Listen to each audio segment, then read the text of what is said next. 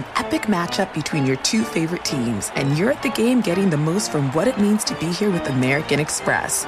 You breeze through the card member entrance, stop by the lounge. Now it's almost tip-off, and everyone's already on their feet.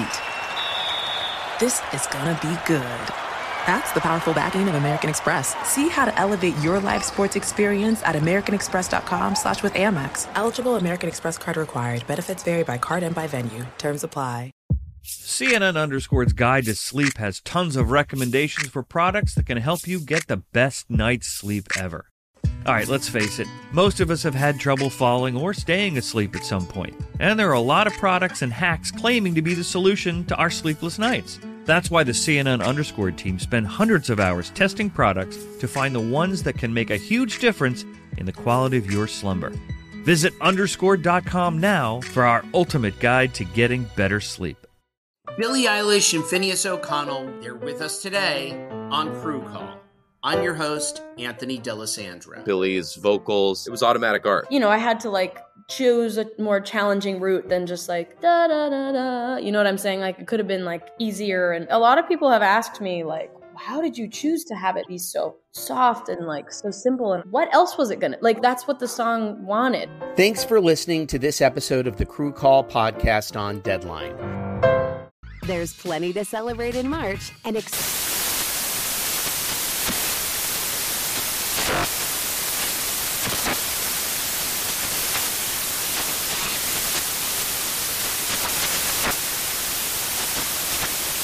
National Craft Month with the perfect pizza at home class from Craftsy. And anytime is right to listen to iHeartRadio's iHeartCountry Radio. Discover more shows and movies for free.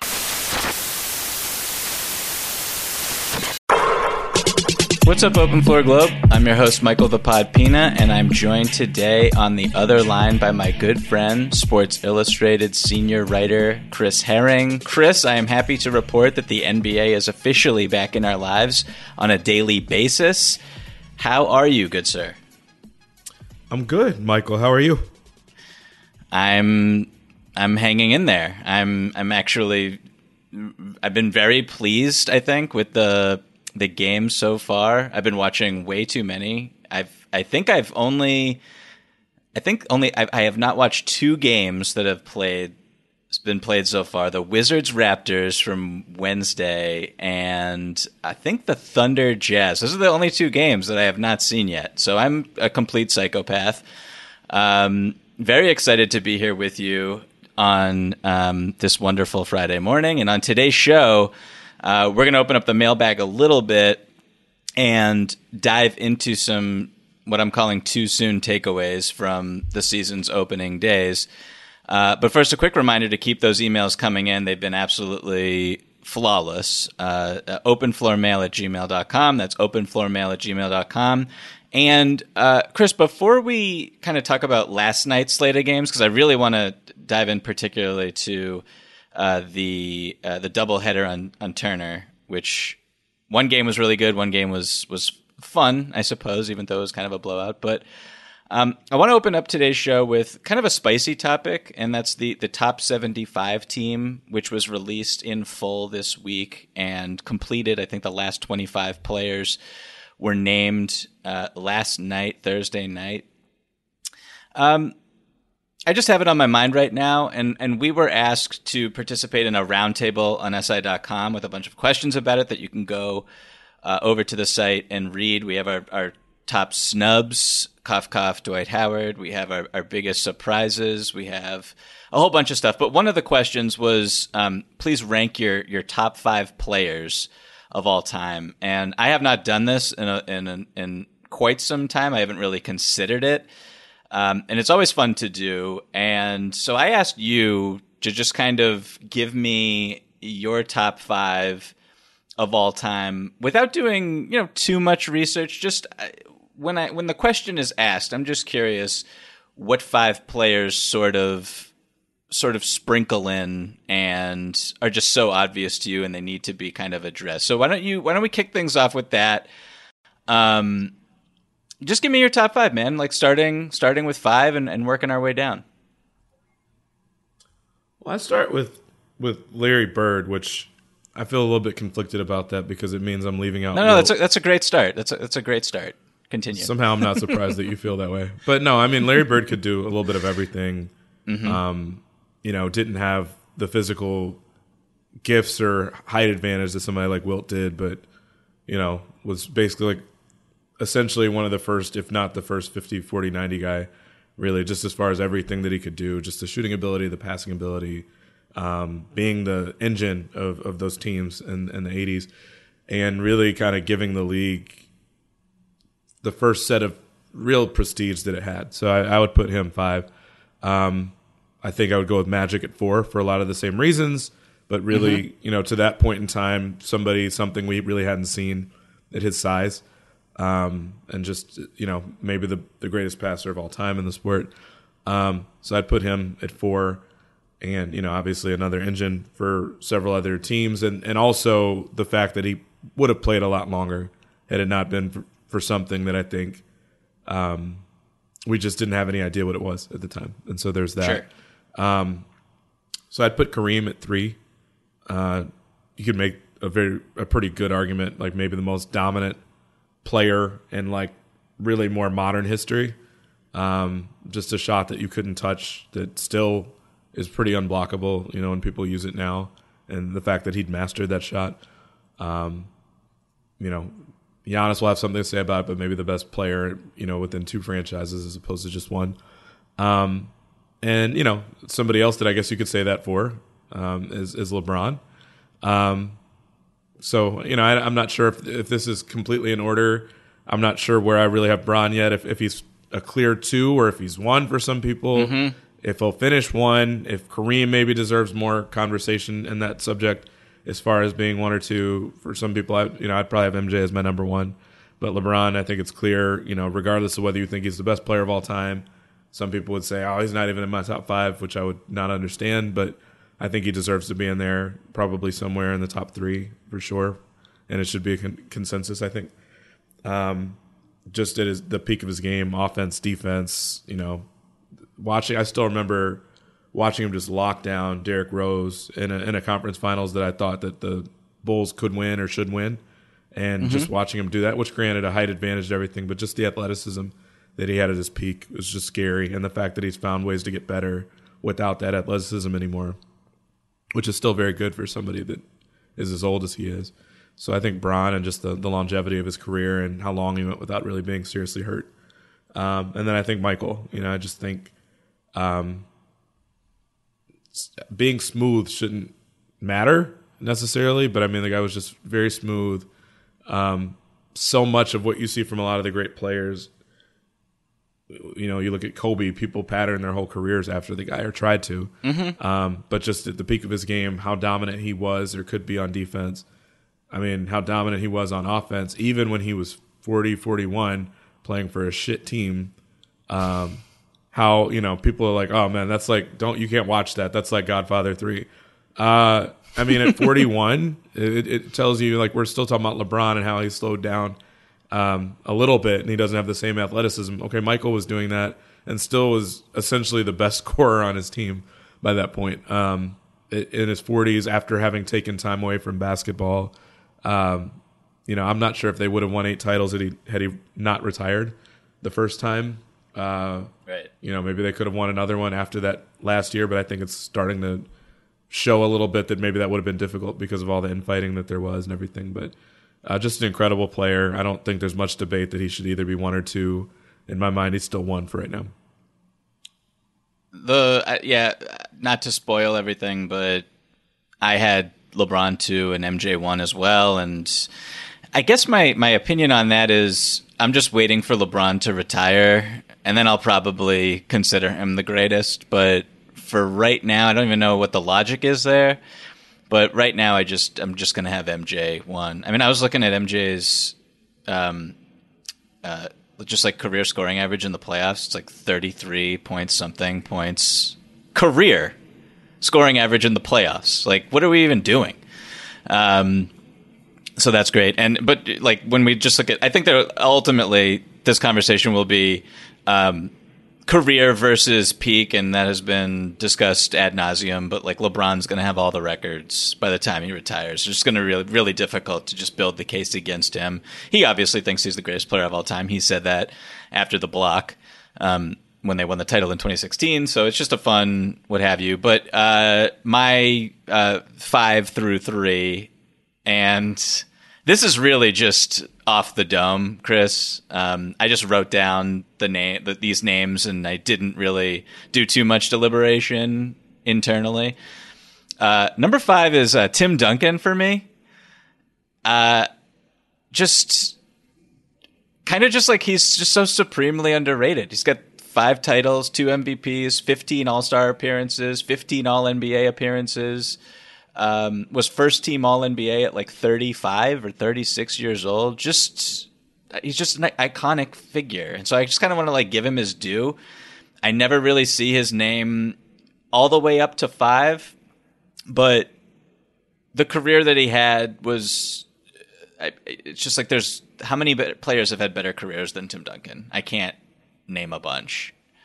Number 4 for me is Kareem, for all the reasons you said. It's just obvious. I might be shorting him a little bit, and people who have Kareem number 1, honestly, I'm fine with that opinion. He can be anywhere. He's the all-time leader in scoring.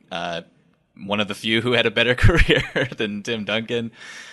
So yeah, shout out to Kareem. Number 3, I'm got to go with Bill Russell, who for my entire childhood was either 1 or 2.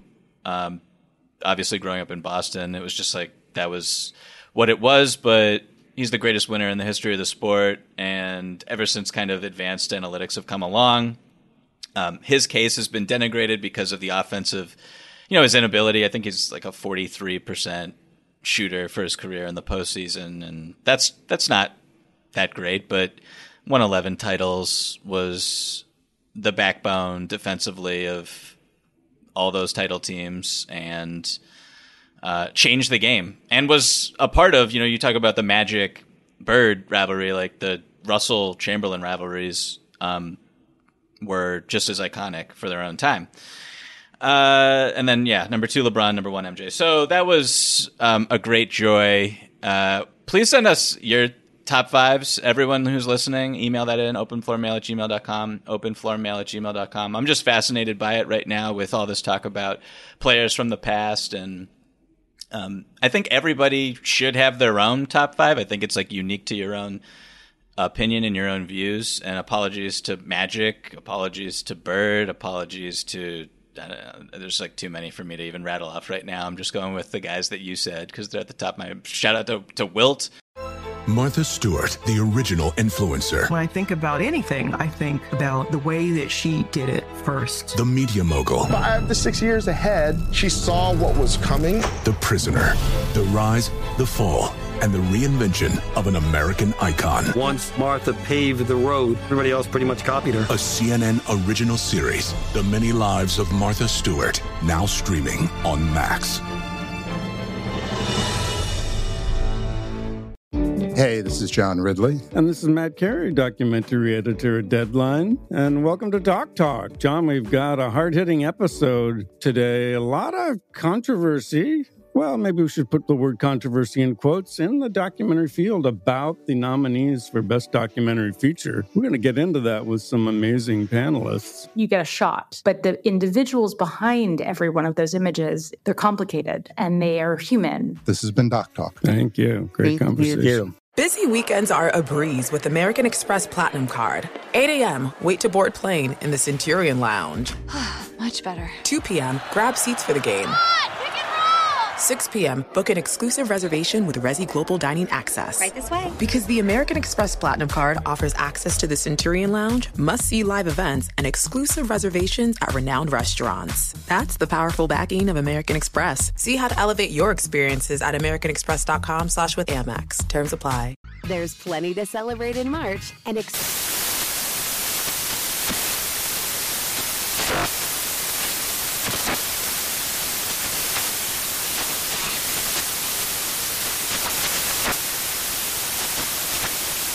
National Craft Month with the perfect pizza at home class from Craftsy. And anytime is right to listen to iHeartRadio's iHeartCountry Radio. Discover more shows and movies for free.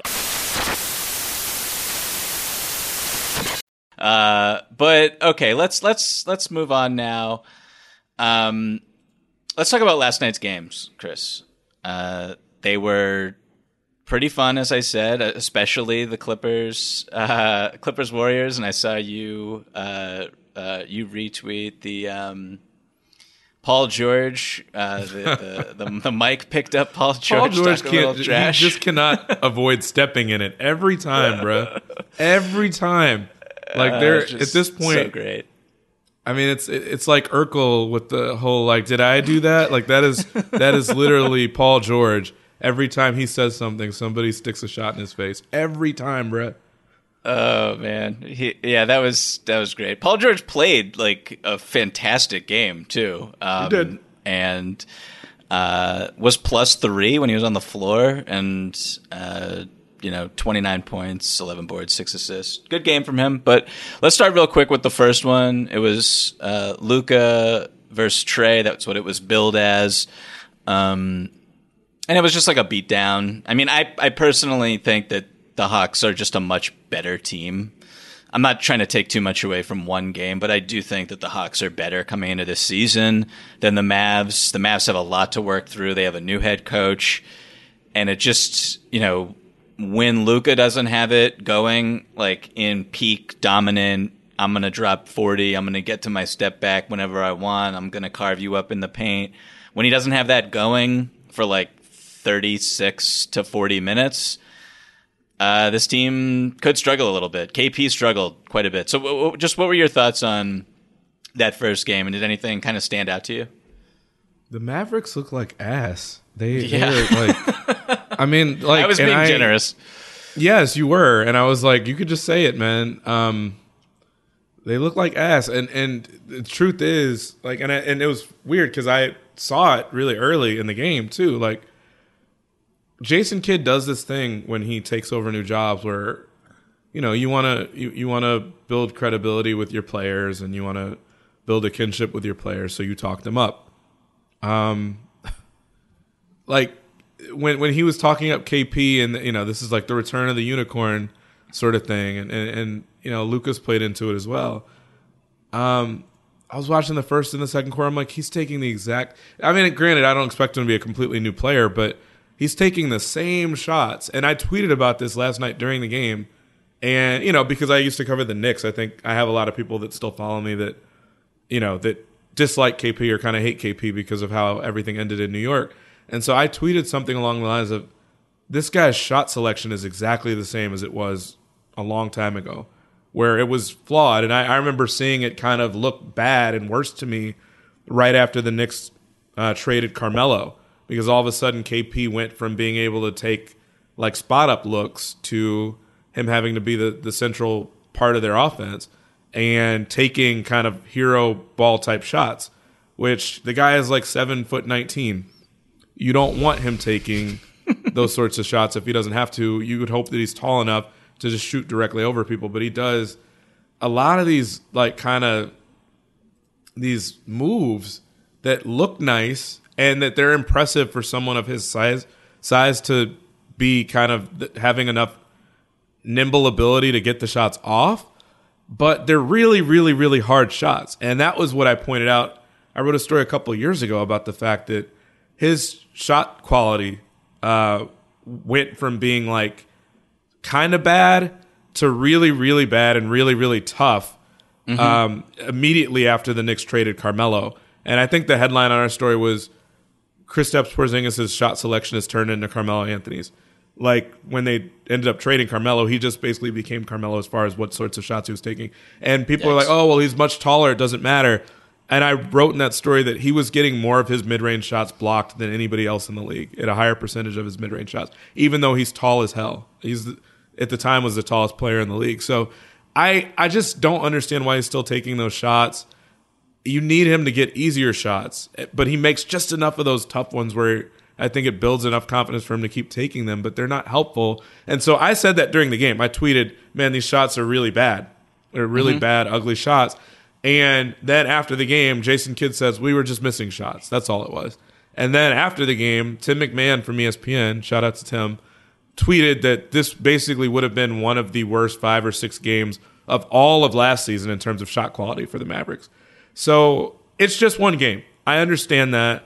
But the thing that I was bothered by during the offseason with Dallas is that they tweaked their roster a little bit. They always do. But they very rarely add anybody that creates shots to this team. And that's kind of what they need.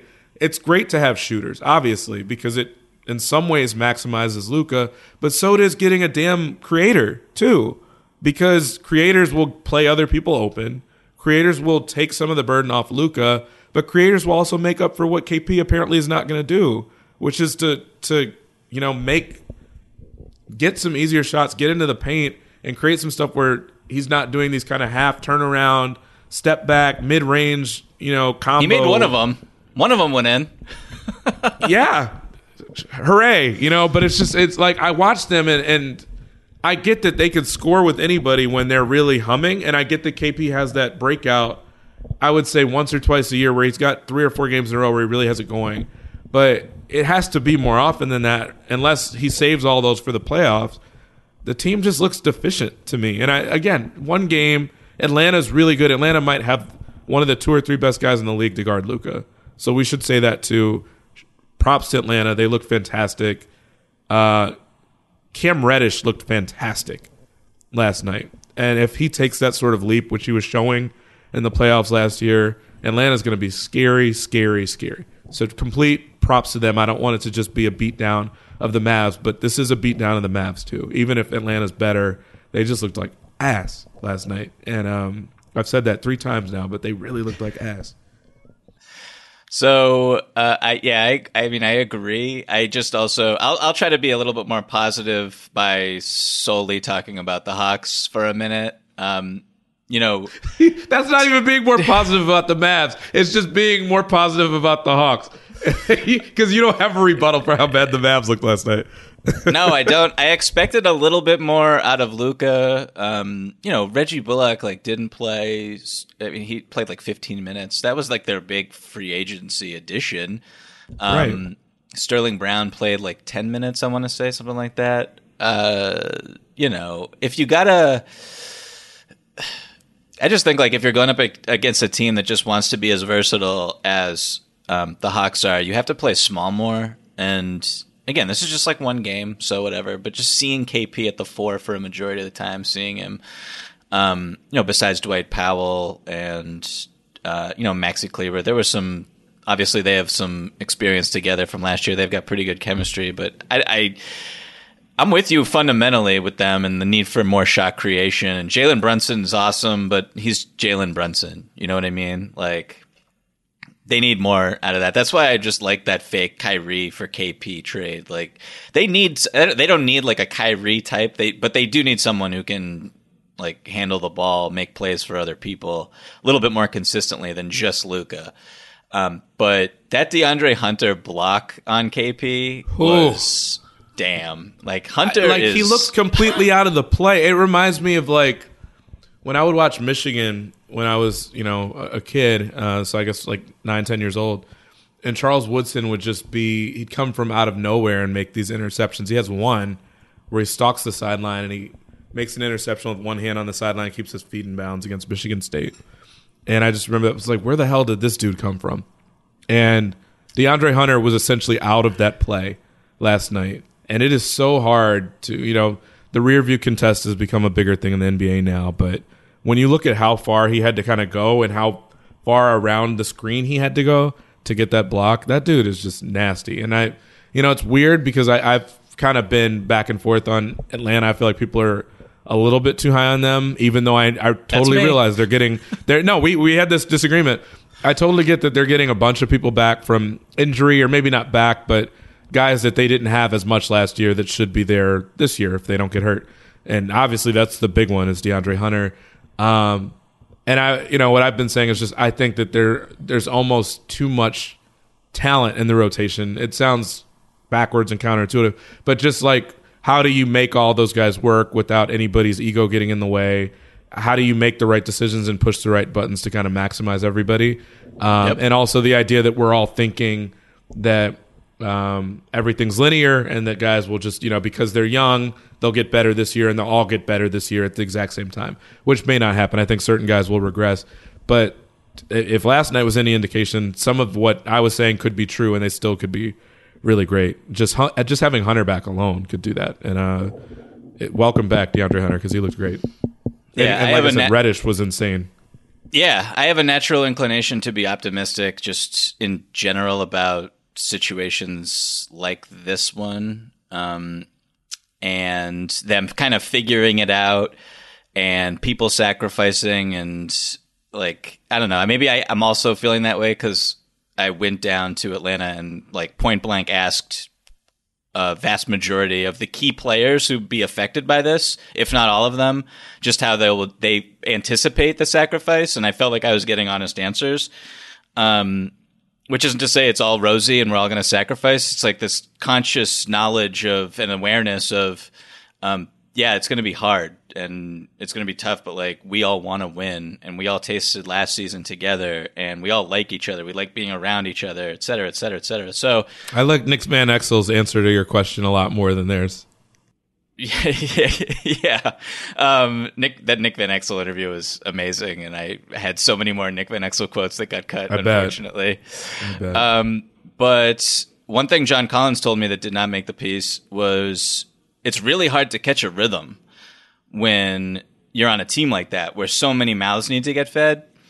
And one of the things that he did during last year's playoff run to kind of bounce back from that when he didn't have a shot going was just throw his body around and impact winning in different ways. And I mean, last night he was super efficient. He was getting his shot a little bit, but like he's able to impact the game without his number being called in such like really powerful ways. And I don't know if Cam Reddish can do the same thing, but I really liked how Nate McMillan was putting Cam Reddish, like when Cam Reddish started to go off, I think he was on the floor with like really no one else who is a good option. Like Trey was on the bench, Collins was on the bench, Hunter was on the bench.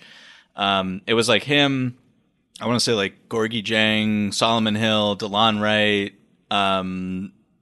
Kevin Hurt, like it was an opportunity for Cam Reddish to kind of show what he can do. And it's going to be really hard for Nate McMillan to keep that up for an entire season. And Gallo did not play last night either. Or Lou Williams. So there will be sacrifice necessary. Trey was a little interesting. He kind of started slow and then got it going and put on the speed burst. And, I don't know, when he's a blur and he's just leaning on the floater, it's a little worrisome, but he kind of got into the rhythm of the game and was able to get some of those lobs to JC and to Clint Capella and get to the foul line a little bit. I'm not too worried about Trey, but I thought that was just something to keep an eye on. But overall, I like love the Hawks so much, and I think they're such a fascinating team. We haven't even mentioned Bogey. Bogey shot like, I don't even know, 45% after the All-Star break from three. He's amazing. So I like this team quite a bit, and I think we both are right now down on Dallas just a little bit, and they have a lot to figure out. Hard to be up on them right now. Yeah. I'll tell you. Anyway, I've said my piece on them, so I'll let it go. Okay, let's jump to the other game last night, which was a lot closer, could have gone either way, and was just an aesthetic joy, I think. Like watching Steph Curry, I'll set the table a little bit better. Golden State Warriors played the Los Angeles Clippers. Golden State won. Game went down to basically the last possession.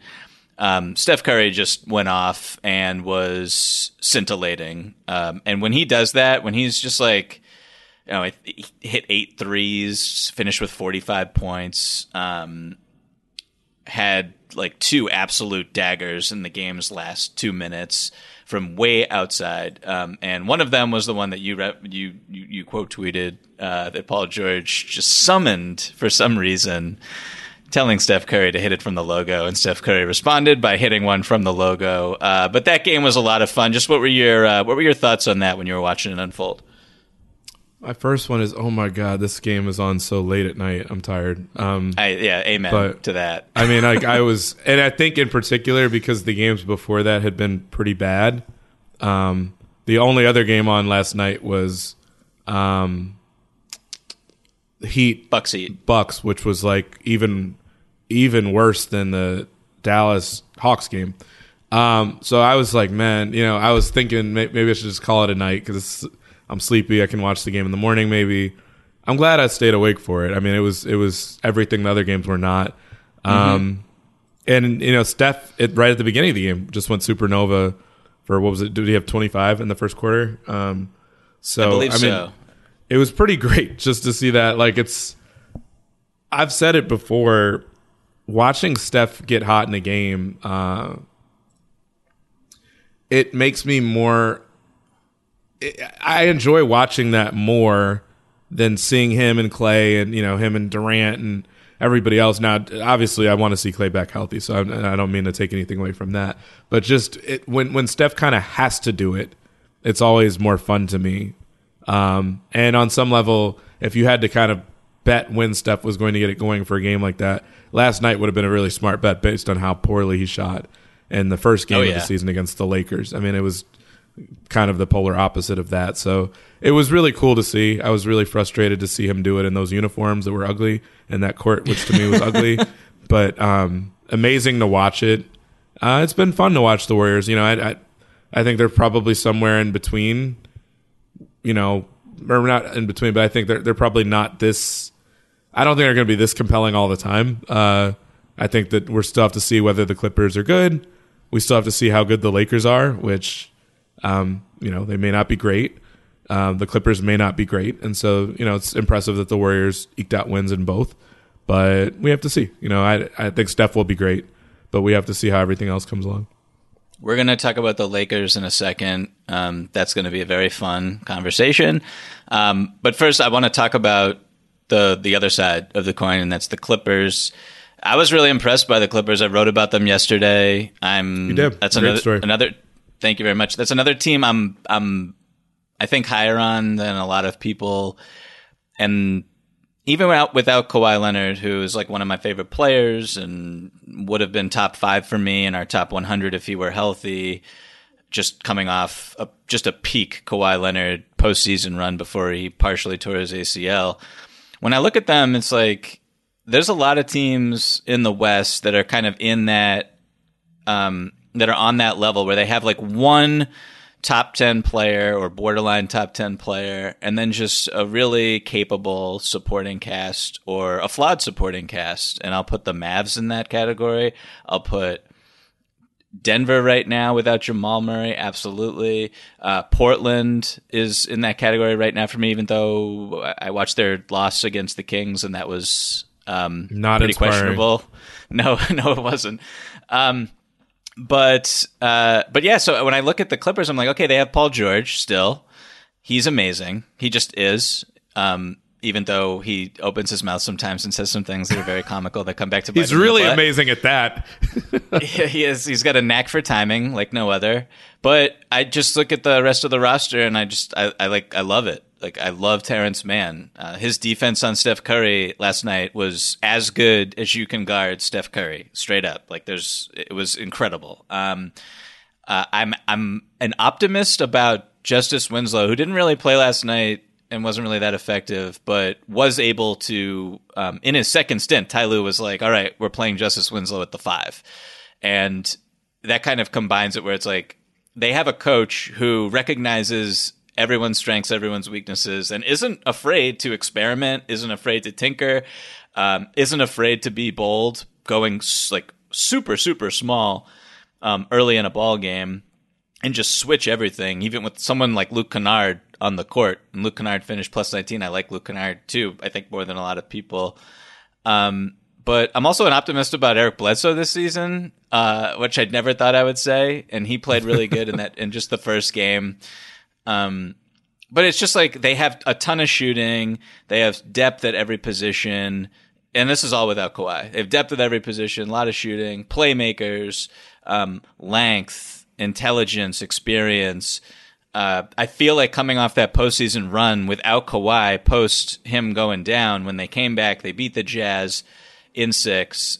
They really competed with Phoenix and lost 2 of those games by a combined 5 points, including like one of the most ridiculous endings. I already forget what the nickname was for the Ayton lob, but probably could have won that one. And they're just like a really good basketball team. And I don't know, I feel like they're built for the regular season as well. Nick Batum, I don't believe he played a second last night either. Serge Ibaka obviously didn't play. So they're kind of a nasty team. And I don't know. I thought that they were going to win last night's game, to be honest with you. Even though they didn't, it doesn't really change how I feel about them. But just what are your thoughts on the Clippers real quick? Yeah, no, I mean, that game didn't change anything about them for me. I think I'm curious about them is probably like the word I would use for all the reasons you just laid out. I could see them basically overachieving again, which is kind of what they did, but also speaks to how well their roster seems to flow. You know, it takes them to a new level when Kawhi's there, but they obviously can win at a high level without him there. I also think they're vulnerable in the sense that if anything happens to Paul George, you don't feel good about them anymore.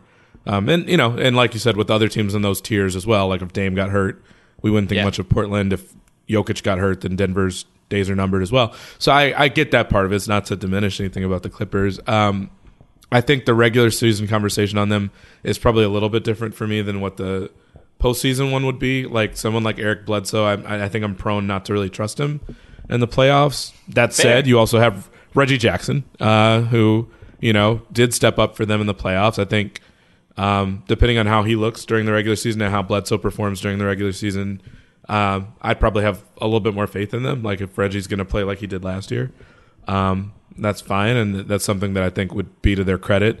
And Zubac is a really good matchup for a lot of these teams that have really good centers too. Someone that you don't have to have on the floor, but when you have him on the floor can certainly hold his own and win that matchup a lot of times. So, yeah, I wasn't totally stunned that they, I think that they probably have a slightly better sense of who they are and what they are right now than the Warriors will, or maybe the Warriors do, or that the Warriors will, because I think it'll probably take time to kind of get Klay back in the mix when they get him. I mean, obviously the Warriors need that, I think, to be a real threat in the West. I do think the Warriors will benefit a little bit from having played without Klay last year, to where now they know what this is. It seemed like they started to hit a stride last year where Steph just went crazy at the end of last season. And so I think if he's picking up where he left off, it makes a lot of sense, but there's going to be a little bit of a transition when Klay comes back to make sure that works and that fits and that you've got a place for him. And who knows, maybe it amplifies Steph even more, but I just imagine it's different more than anything. It will have been so long since they played together that I think it'll probably take a little bit of time. But no, I feel good about the Clippers, and I wasn't surprised at all that they held their own. Wasn't surprised that they had a chance to win in the last couple seconds. As someone who lives for politics, when a major scandal unfolds, it was shocking. I have to know, what were they thinking? Backroom deals, huge amounts of money, CIA secrets, sets off a firestorm in Washington, affairs. No way this guy's got a mistress. Corruption. I knew I was a dead man. Warning, it's even messier than you thought. United States of Scandal with Jake Tapper, Sunday at 9 on CNN. Hi, I'm Antonia Blythe, and this is 20 Questions on Deadline. Joining me today is Alison Brie. Welcome, Alison. We got second place in my 7th grade lip sync contest for one of the songs on that album. The one that was like, "You've already won me over." Oh, that's a good one. Yeah. It's like very slow. Of all the options. In spite of me. Like, what did we do? It's so slow. Don't forget to listen to 20 Questions on Deadline. Thank you again, Alison. Thank you. When you're an American Express Platinum card member, don't be surprised if you say things like, "Chef, what course are we on? I've lost count." Or, "Shoot that, shoot that!"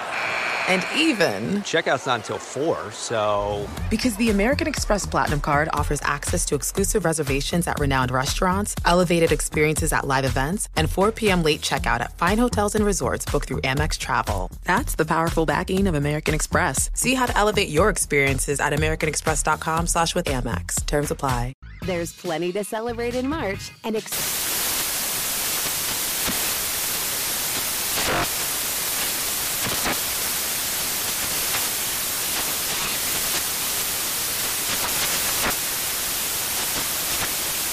National Craft Month with the perfect pizza at home class from Craftsy. And anytime is right to listen to iHeartRadio's iHeart Country Radio. Discover more shows and movies for free.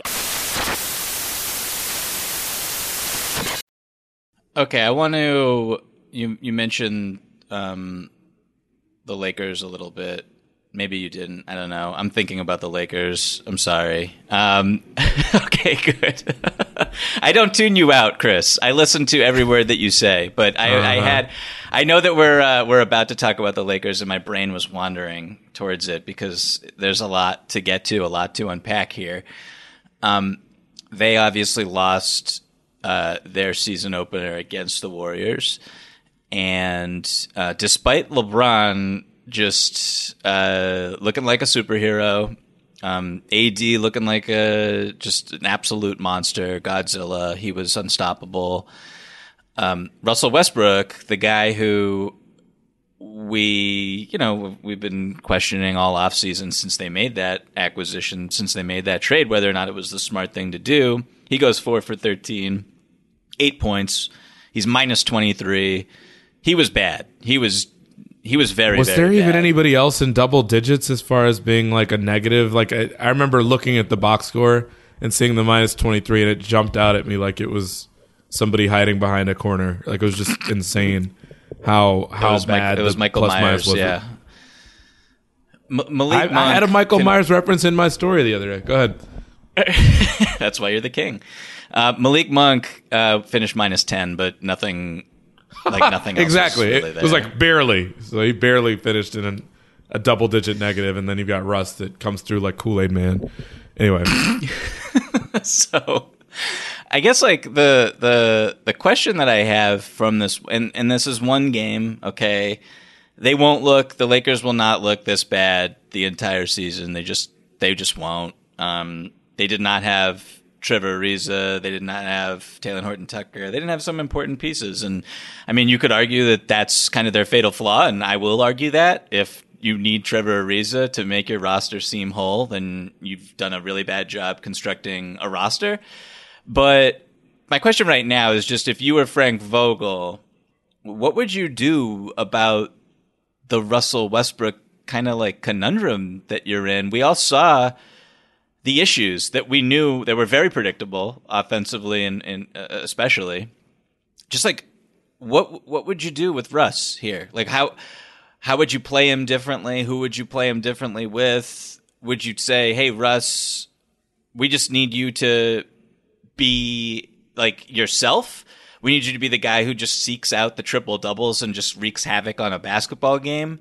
Or we need you to really find a role as a role player on this team and do damage that way? Or like, I don't know what the solution is here if you're Frank Vogel. What would you do if you were him? You actually laid it out. You haven't said it quite as directly as I'm going to say it.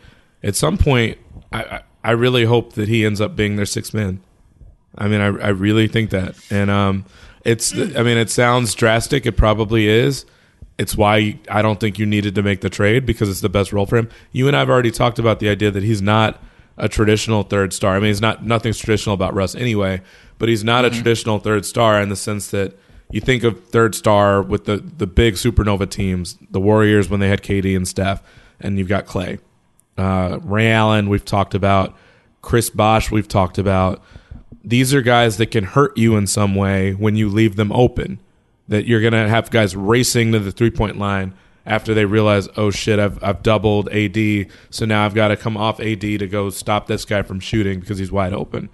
You would normally want to leave Russell open anyway, so it's not really something that the defense has to adjust to because that's what they want to do anyway.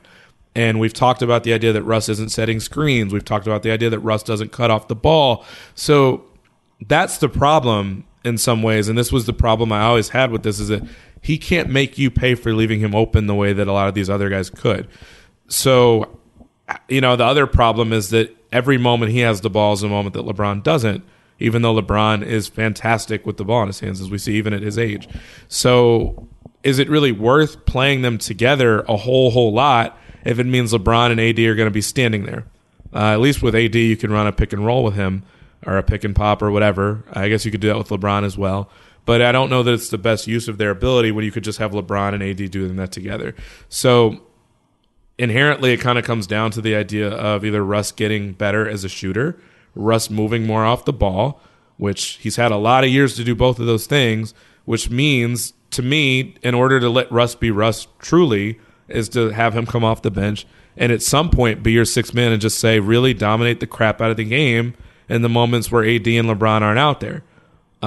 It also gets simplified if one of those two gets hurt, and then you would need him to do that anyway, just to kind of stay afloat without one of those people there. But short of that happening, I don't like his fit on this team. I've said that. I mean, it doesn't mean they can't win a title. They're capable. It just doesn't seem like an obvious fit to me. And one of the most obvious ways you could try to make him fit is to say, we're not going to box you in by saying you can or can't do this or this. Just play with the second unit where we'll need the scoring, and we'll sprinkle you in with AD and with LeBron at times. I mean, but the ego won't allow that to happen. I don't think that the Lakers would ask that to be the case. I don't think LeBron and AD would want that to be the case. Like, I think that star players have blinders on as far as fit a lot of times. I just think that they know that Russ is a great player, and he is. Mm-hmm. But I think that it's just a simplistic way, I think, of guys thinking about that. You just put guys together and it works. And I immediately think of the Steve Nash, Dwight Howard cover from us, where it's just like, it seems great in theory, but and maybe that would have worked had those guys been healthy, but it just, a lot of times, the writing on the wall that we saw before already looked really scribbly, and this is scribbles. This is like second grader scribbles. My analogies are on point today, bro. They're so good. They're A Kool-Aid man. My God. A+ man. The great Paul Pierce, the Truth, top 75 team member, actually made that comparison recently, saying that the Lakers, after their loss, reminded him of the Karl Malone. Actually, yeah, not the Steve Nash, Dwight Howard, the Karl Malone, Gary Payton Lakers, which were expected to be this juggernaut to just roll through. And, of course, they lost to the Detroit Pistons in the 2004 finals. I'm not ready to go to putting Russ on the bench yet, but not yet. Yeah, no, but I agree. Look, and I think when they made the trade, my first question was, okay, what's going to be the closing lineup? And when you ask that question to people, they say AD, LeBron, Russ, and I'm always like, okay, wait, stop. Like, why are we just throwing Russ into this? Like, I don't understand that at all. I think that you need to. It's AD. It's LeBron at the 5 and the 4. And then there's other players around who might make more sense. And right now, I look at Avery Bradley. He just makes so much more sense in the starting lineup than Russell Westbrook does. So much more sense. But before they kind of give up on they have that in the bag if they need to go there. Before they give up on it entirely, we didn't see any of the stuff that they need to do to be successful. Russ did not. I'll just say real quick. I'll make a quick comparison. Eric Bledsoe last night, obviously not a great shooter by any stretch, right? They had him screening for Paul George, down the stretch of that game, earlier in that game, bringing Steph Curry into the screen and then slipping it, getting into 4-on-3 situations a la Bruce Brown, small screen actions. Russ didn't set a single ball screen in that game. Shocker. It's like, what? That's what you need to do. When LeBron drives, when whoever else on the team can even put the ball on the deck and go to the hole, Russ needs to cut to the basket. Russ needs to make himself available. Him standing in the weak side corner waiting for spot ups, that's just not sustainable at all. I mean, maybe that's what Vogel does is somebody has a come to Jesus moment with Russ and sits down with them and says, you've got to do these things, otherwise it's not working. But when if and when you get to that point in your first season with somebody on the team, you should have already been planning to do that before to make this work, because that's what training camp's for. That's what preseason's for. You and I are, I think we're both smart people as it relates to just caring about the sport and watching for adjustments and stuff. But if we all knew this is why a lot of us were stunned that they made the trade. and traded their depth for Russ in the first place. I didn't understand it, because unless you fix those things, this was how it was going to look. It's game one, but I expect this to be a consistent, recurring problem. If and Russ will shoot better and play better, but some of the stuff, is just the way he plays, and it's just the way he is, and we've known that for a long time. CNN_'s Guide to Sleep has tons of recommendations for products that can help you get the best night's sleep ever.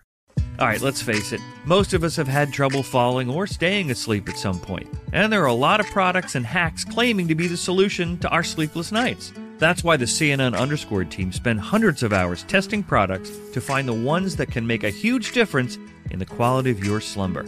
Visit underscore.com now for our ultimate guide to getting better sleep. Billie Eilish and Phineas O'Connell, they're with us today on Crew Call. I'm your host, Anthony D'Alessandro. Billie's vocals, it was automatic art. I had to choose a more challenging route than just da da da da. You know what I'm saying? It could have been easier. And a lot of people have asked me how did you choose to have it be so soft and so simple? And what else was it gonna that's what the song wanted. Thanks for listening to this episode of the Crew Call podcast on Deadline. Busy weekends are a breeze with American Express Platinum Card. 8 a.m., wait to board plane in the Centurion Lounge. Much better. 2 p.m., grab seats for the game.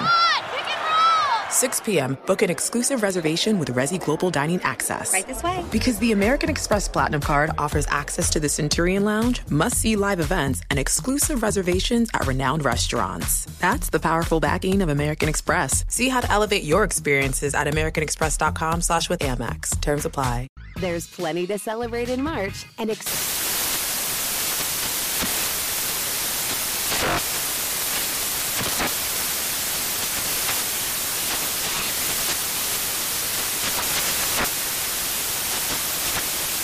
National Craft Month with the perfect pizza at home class from Craftsy. And anytime is right to listen to iHeartRadio's iHeart Country Radio. Discover more shows and movies for free.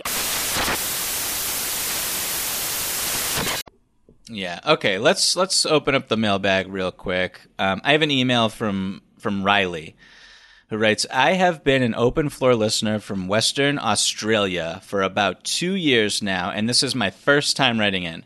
As a Knicks fan, this season may be the most exciting one the franchise has seen in recent memory. With the additions of Evan Fournier and Kemba Walker, as well as bringing back our core, the Knicks are in a really good position to make a playoff run. My question today is simply, what are your expectations for the Knicks, and in particular, RJ Barrett and Julius Randle's progressions? Also, how high/far do you see them going in the playoffs? As a 14-year-old, I would like to see a championship brought back to New York. So what is your advice to get us there? Cheers from Riley. Riley, thank you so much. This was such a nice email. We've talked a lot about the Knicks, and we did in our Eastern potluck. I forget what that was called. The NBA season preview extravagant, whatever it was. Thank you everyone for listening and who did listen to that over on the crossover, which you should subscribe to, by the way. But anyway, we've talked a lot about the Knicks. The Knicks beat my Celtics in a ridiculous basketball game on Wednesday night. That was one of the more enjoyable games. Obviously, I could make the joke that I've seen in months, but it was legitimately enjoyable and an absolutely wild end of regulation that happens once a season with the flubs that the Knicks had.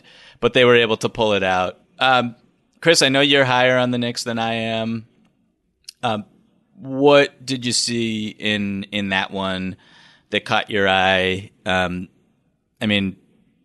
Toppin he might be a player this season. I don't know. There's a lot of stuff that's really interesting and fun to unpack. So what did you see when you watched the Knicks? He's looked good even since preseason, I think, since the beginning of preseason, where I remember we were messaging or texting, I think, you, me, and Rohan, I think, about a move that he pulled off in the preseason. Was where'd that come from? And so, that's something that I really hadn't factored in much, is if some of their younger guys make jumps. Because even if you just take that team from last year and bring them back and add the pieces that you added, this is kind of what I expected. Maybe not the crazy 2 overtime ending, but just the idea that they look more capable on offense. And we have not talked about this, but, Randle it might take him a while to get comfortable just giving the ball up. I mean, he's a good enough passer, almost had a triple-double, so it's not to say that he's not passing or he's being selfish, but he has moments where it's like he just kind of, as the franchise player of the team, seemingly, just like that he's supposed to take the game-ending shots and supposed to take these tough shots, that some of the shots look just as tough, if not tougher, than the ones he was thriving on last year. And I'm like, but you have Kemba there, and you've got Fournier there, and that's why you shouldn't have to take those. So it might take him a while to just get used to kind of giving the ball up in those spots. The moment that he finally did and that they set a screen and, it wasn't just a straight ISO, I want to say Fournier got a 3 out of it that very same possession towards the end of the game. And I was like, that's what this is supposed to look like. So Fournier had a big game. It wasn't really that surprising to me, though, because this is what I think you were hoping for, is that you have a little bit more offensive creativity. And, whether or not it results in more wins in the regular season doesn't matter. You just hope that it gives you more of a window to do something in the playoffs. And that's kind of how they looked. I mean, I don't take anything from that game in particular, where Jaylen Brown, coming straight off COVID, he has 46, and Jason totally Tatum misses every shot. Yeah. I mean, it was like a weird game, and then their 24-point flurry within 2 minutes between both teams, where they're making every single three, and then exhausted themselves, and neither team scored for the last 3 minutes of an overtime. Mm-hmm. I'm like, this is a wild game. So I don't take anything from the game, but that's kind of what I expected these Knicks to look like. And shout out to Riley, by the way, a Knicks fan being named Riley. Shout out. Yeah. Shout out to Western Australia. I was DMing with the Ringers Dan Devine the other day after the game. Shout out to Dan. Shout out to Dan, who's just like rubbing the win in my face, and I didn't appreciate that. But we were talking about Randall, because I'm a Randall skeptic. I'm a skeptic of his shooting from last season. His shot quality in that game the other night was atrocious. Like, he just takes contested, really difficult shots. They're not like, he'll get down, he'll bully you and get into the paint and go turn over his right shoulder, and that's like his bread and butter. And I think the mid-range is okay, but like the step-back threes, the turnarounds on the baseline with the hand in his face, like these are the shots that were falling, and did fall last year, to his credit, and it continued to happen. And I was just send him a note that I was just like, you might just have to like double Julius Randle, like repeatedly. That might be the strategy with this guy, because he was like massacring the Celtics until they put Rob Williams on him. And every team doesn't have a Rob Williams to throw, like the combination of lateral quickness and length and athleticism and strength. Not every team has that. So I'm really curious to see just how everybody else kind of deals with Julius Randle when he has the spacing, when he has Evan Fournier beside him. If Toppin continues to play this well, which I don't know how his minutes are going to be impacted by Taj Gibson and Nerlens Noel coming back, knowing who his coach is and what his coach values. But, the Knicks, if they stay healthy, and Derrick Rose played absolutely atrocious in that game also, and I think he's capable of better basketball for sure.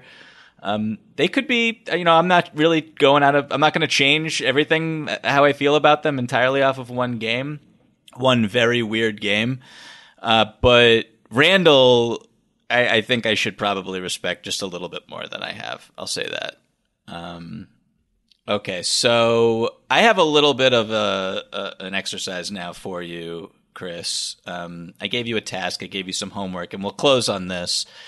I wanted you to just pick a player and pick a team that have just caught your eye for whatever reason. Hopefully someone that we have not, or a team or a player that we have not discussed already. Do you want me to go first with either a player or a team? That I just want to kind of. Okay. Is that because you didn't do the homework assignment and you're about to do it last? It's because I've got 4 answers, so it'll help. Okay. It'll help to hear yours first, so I won't double up on anybody. Go ahead. I'll narrow it down to one by the time we finish. Beautiful. The player I want to talk about is LaMelo Ball. I don't know if you saw the Hornets Pacers, which was a great game, very fun. But the particular like LaMelo's stat line, I don't really need to recite it here. It was terrific. It was like 31 points, something. He was just nearing a triple double. One of the best games of his career. in the season debut. But one of the things that really caught my eye and was mentioned on the broadcast was his 3-point shooting. He was 7 for 9 from deep, but the shots he was taking and how he was taking them were a little bit different from his rookie season, where, I mean, there were step backs, there were quick pull-ups whenever a defender went under a screen. He was pulling up from deep regardless of how the defense was guarding the screen. If he caught it, like he launched a couple 30-footers just off the catch with no hesitation. I think that LaMelo, and I don't want to get too hyperbolic, too crazy, like I would be surprised if this guy did not make the All-Star team this season. I think he's just such a special talent. I'm not saying he's going to shoot 7 for 9 from deep in every game. And frankly, in that game that the Hornets won, that squeaked out with a comeback, Gordon Hayward was the man with the ball, the man making all the decisions down the stretch, which kind of tells you something about just the pecking order of that team right now. I think that could change easily in like a month based on everything LaMelo did, and also Terry Rozier didn't play, so you got to factor that in too. But LaMelo, he's just a joy. He's one of my 5 favorite players to watch right now in the league, and if he can, he wasn't super efficient from the floor, but if he can become an efficient scorer, if he can combine just the absolute wizardry, passing and vision with, finishing on drives a little bit more, making some better decisions. Like, I don't know where this Hornets team goes over the next few years, but it's going to be a wild ride. Yeah. No, it was a great pick. I actually had him further up in my notes. We were just going to say kind of who impressed us over the first couple games. I mean, he was probably the first person that stood out to me. He wasn't going to be my answer here. I'm actually going to go for now with Will Barton. Wow. Just from the standpoint of, I mean, it's been, honestly, when I think about, I had a moment yesterday where I wanted to check what everybody else in our group said from Sports Illustrated about who we think will make the finals. And I can't remember if it was 2 or 3 of our 5 main NBA writers that picked the Nuggets. It was at least 2. And I'm like, the Denver Nuggets? Like, the ones that Jokic play for that like don't have their borderline all-star point guard? Okay, interesting. And I think, granted, I think we all, it's not to knock anybody, I think we all are trying to make a pick that's kind of interesting or intriguing in some way. And so, I picked the Bucks and the Jazz. Like, the Bucks are not a sexy pick for the finals because maybe they are, because a lot of people think the Nets will get there. But anyway, I was trying to figure out, like, what am I missing on the Nuggets that everybody else is picking up on, especially if Murray may not be back. This is one of the things I fell asleep on. Barton's kind of been out for so long. Even when he's come back, it's been for a game here or there because he's been hurt so much. If that dude's healthy, you can use him a little bit. It's not to say he's a total replacement for Murray. It certainly isn't. But, I mean, you can certainly have him on the ball and distributing and certainly getting by people. And if he's healthy, it just stood out to me in a way where I'm like, I kind of forgot about this dude. He's super talented. He's been around for a long time. He fits that rotation very well. It's certainly something they need. We were talking the other day on our crossover podcast about the fact that, Michael Porter really doesn't create a whole lot for other people. Barton can, and Barton does. So, I mean, it's just an interesting thing to watch. Like, if he has a great season for them, that does up their level and kind of raise their ceiling, I think, even if Murray's out. If he's not going to be much of a difference maker, I don't think that there's much to be said for Denver unless you just think Jokic just goes supernova the whole season and Michael Porter is just an incredible star role player for them. And Gordon takes a step. I mean, it's possible, but I just think that answers the question a lot more easily if Barton can do it and kind of step up and take a lot of that brunt for what Murray won't be able to do, not being in the rotation. Barton is super overlooked in general. Like, I overlook him. Whenever I think about the Denver Nuggets, I never think about Will Barton. And he's been gone for so long, man. he just seems like perpetually in the. He wasn't in the bubble, right? I'm trying to think if my memory serves. No, they kept hoping that he would come back, but no, right. He wasn't. He didn't play. I think that contributes to it a little bit with me because that was when they had their real breakout run. I think. Sure. But yeah, he's like a very just like quality NBA wing, and when you just look at the 5-man lineup of Monte Morris, Aaron Gordon, Michael Porter Jr., Nikola Jokic, Will Barton, that has a lot of like just vision and selflessness beyond. I'm not obviously there's one guy that isn't really included there, but if you can get away with just having one guy who's kind of a little bit of a black hole, if that guy is, you know, his true shooting percentage is going to be like 65, right? So it does kind of change the calculus when you kind of factor him in a little bit, and you can also have him be like your guy who can carry you for 2-3 minutes offensively, who can just get buckets without anyone setting him up. I think that skill is very valuable in any situation, particularly when Jokic is on the bench, obviously. So that's a really interesting player to shout out. And I mean, he's integral to like, I guess the championship race, you could say. I don't think the Nuggets are going to go that far personally, but they could. Like, who's to say that they won't? Like, their offense could be freaking historic. So that's really interesting. So the other end of the spectrum a little bit, the team I want to talk about is real quick, the Cleveland Cavaliers.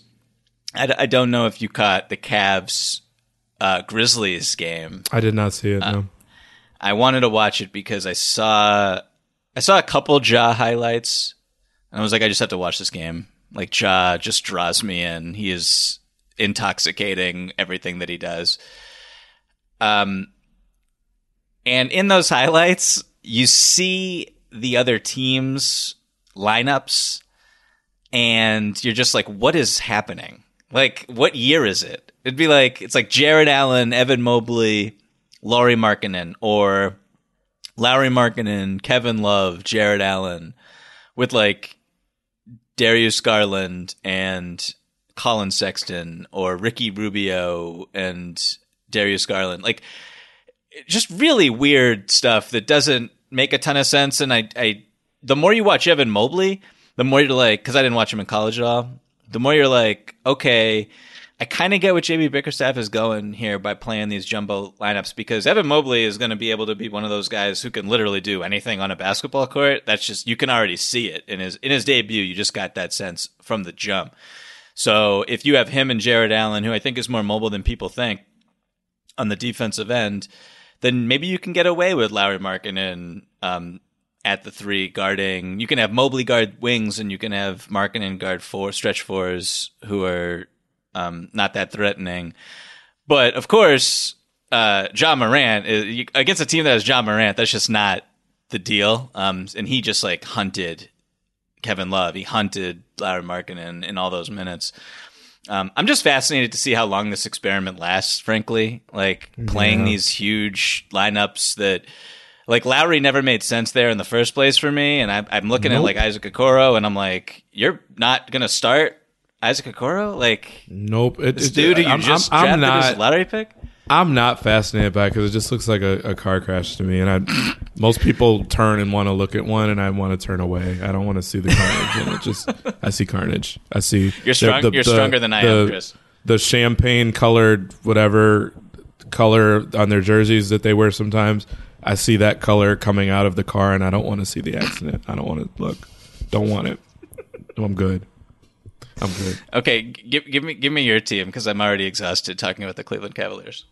I guess it's the Heat. And I'll say this in closing because I know we're running out of time. I just thought it didn't matter that much because the Bucks had so many people out, but Tyler Hero looked really good, and that team just, they've got enough guys on that team to swarm around defensively. Lowry's there, which I guess he's not really a swarming sort of guy, he's small, but him, Butler, Adebayo, obviously, but having Lowry, who is a good defender with that group, and Hero if it frees him up off the ball to be able to do more, the way that he kind of went off yesterday. They have the potential to be scary. They need to be healthy. They need a lot of things to go right. I'm not in total love with their depth yet, but the potential is there. And, the idea that Lowry only made one basket yesterday and they won the way they did. Now, granted, again, the Bucks had a lot of people out, so you can't take too much from it. But I just think if Hero, and I think you've said this, that Hero has a bounce back year, had a pretty bad second season. If he has a bounce back year, they have a chance to be scary with Lowry. He's huge. And just with other guys, Adebayo, the step he could take, and I'm interested to see where it goes. I like that pick. I did not watch the entire Bucks Heat game because of the score. I watched the first quarter though, and Max Strus looks like he's just going to be. He looks like Joe Harris, like a little. I don't know if he's that good. He can shoot the ball that well, but just as someone, I think on his first touch, it was like a pump and go and one at the rim. Like, hey, if you're that respected from outside and you can put it on the deck, then you're going to make money in the NBA right now. That's just kind of what it is. So to add another guy like that to their rotation, it just like is unfair, them finding these players. But yeah, I did write in my notes on the very first play, PJ Tucker just hard fouling Giannis, leaving his feet just late in a rotation, and he just hammered him. PJ Tucker is such an icon. I love it. He's so upset that they let him go, and I'm sure he's living his best life in Miami, and he's fine there. I think they probably view themselves as a contender, and they should. I think that's their ceiling. But it's a bummer not to be wanted after you were like kind of the cultural ingredient that they were missing, and then you win a championship. So I saw that foul and I was like, "Yep, I know why that happened." So that was fun. Did you watch that entire game? No, hell no. I have other stuff to watch. I've watched plenty of basketball. I don't need to watch 40-point games. I'm good. Shout out to you, Chris. Okay, I think that's where we're going to wrap up. The NBA is back. That's wonderful. We'll be back also next week with a couple episodes. Thank you so much to everyone for tuning in throughout the off season. We're so glad that basketball games are actually on and we don't have to talk about things that have nothing to do with the game that we love. So until then, everybody... well, first of all, a quick reminder before I forget, openfloormail@gmail.com, openfloormail@gmail.com. Keep those emails coming in. They're all wonderful. But until next time, everybody, please stay safe and then please continue to enjoy the NBA season. Whoa.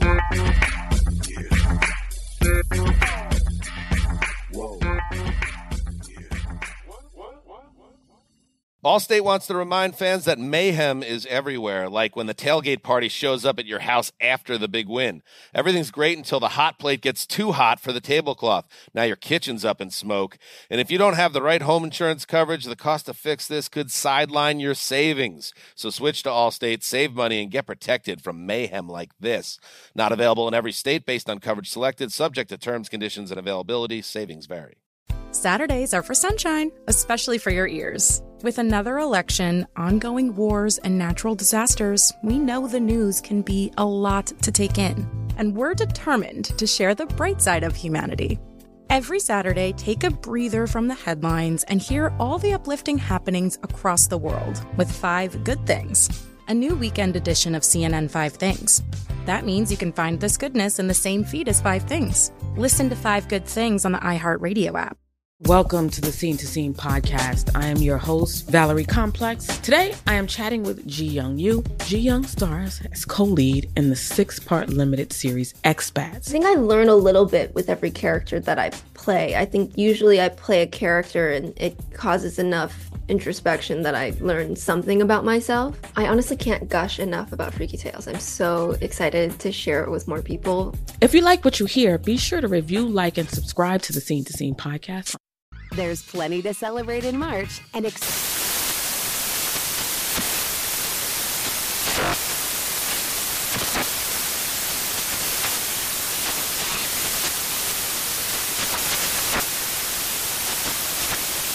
National Craft Month with the perfect pizza at home class from Craftsy. And anytime is right to listen to iHeartRadio's iHeart Country Radio. Discover more shows and movies for free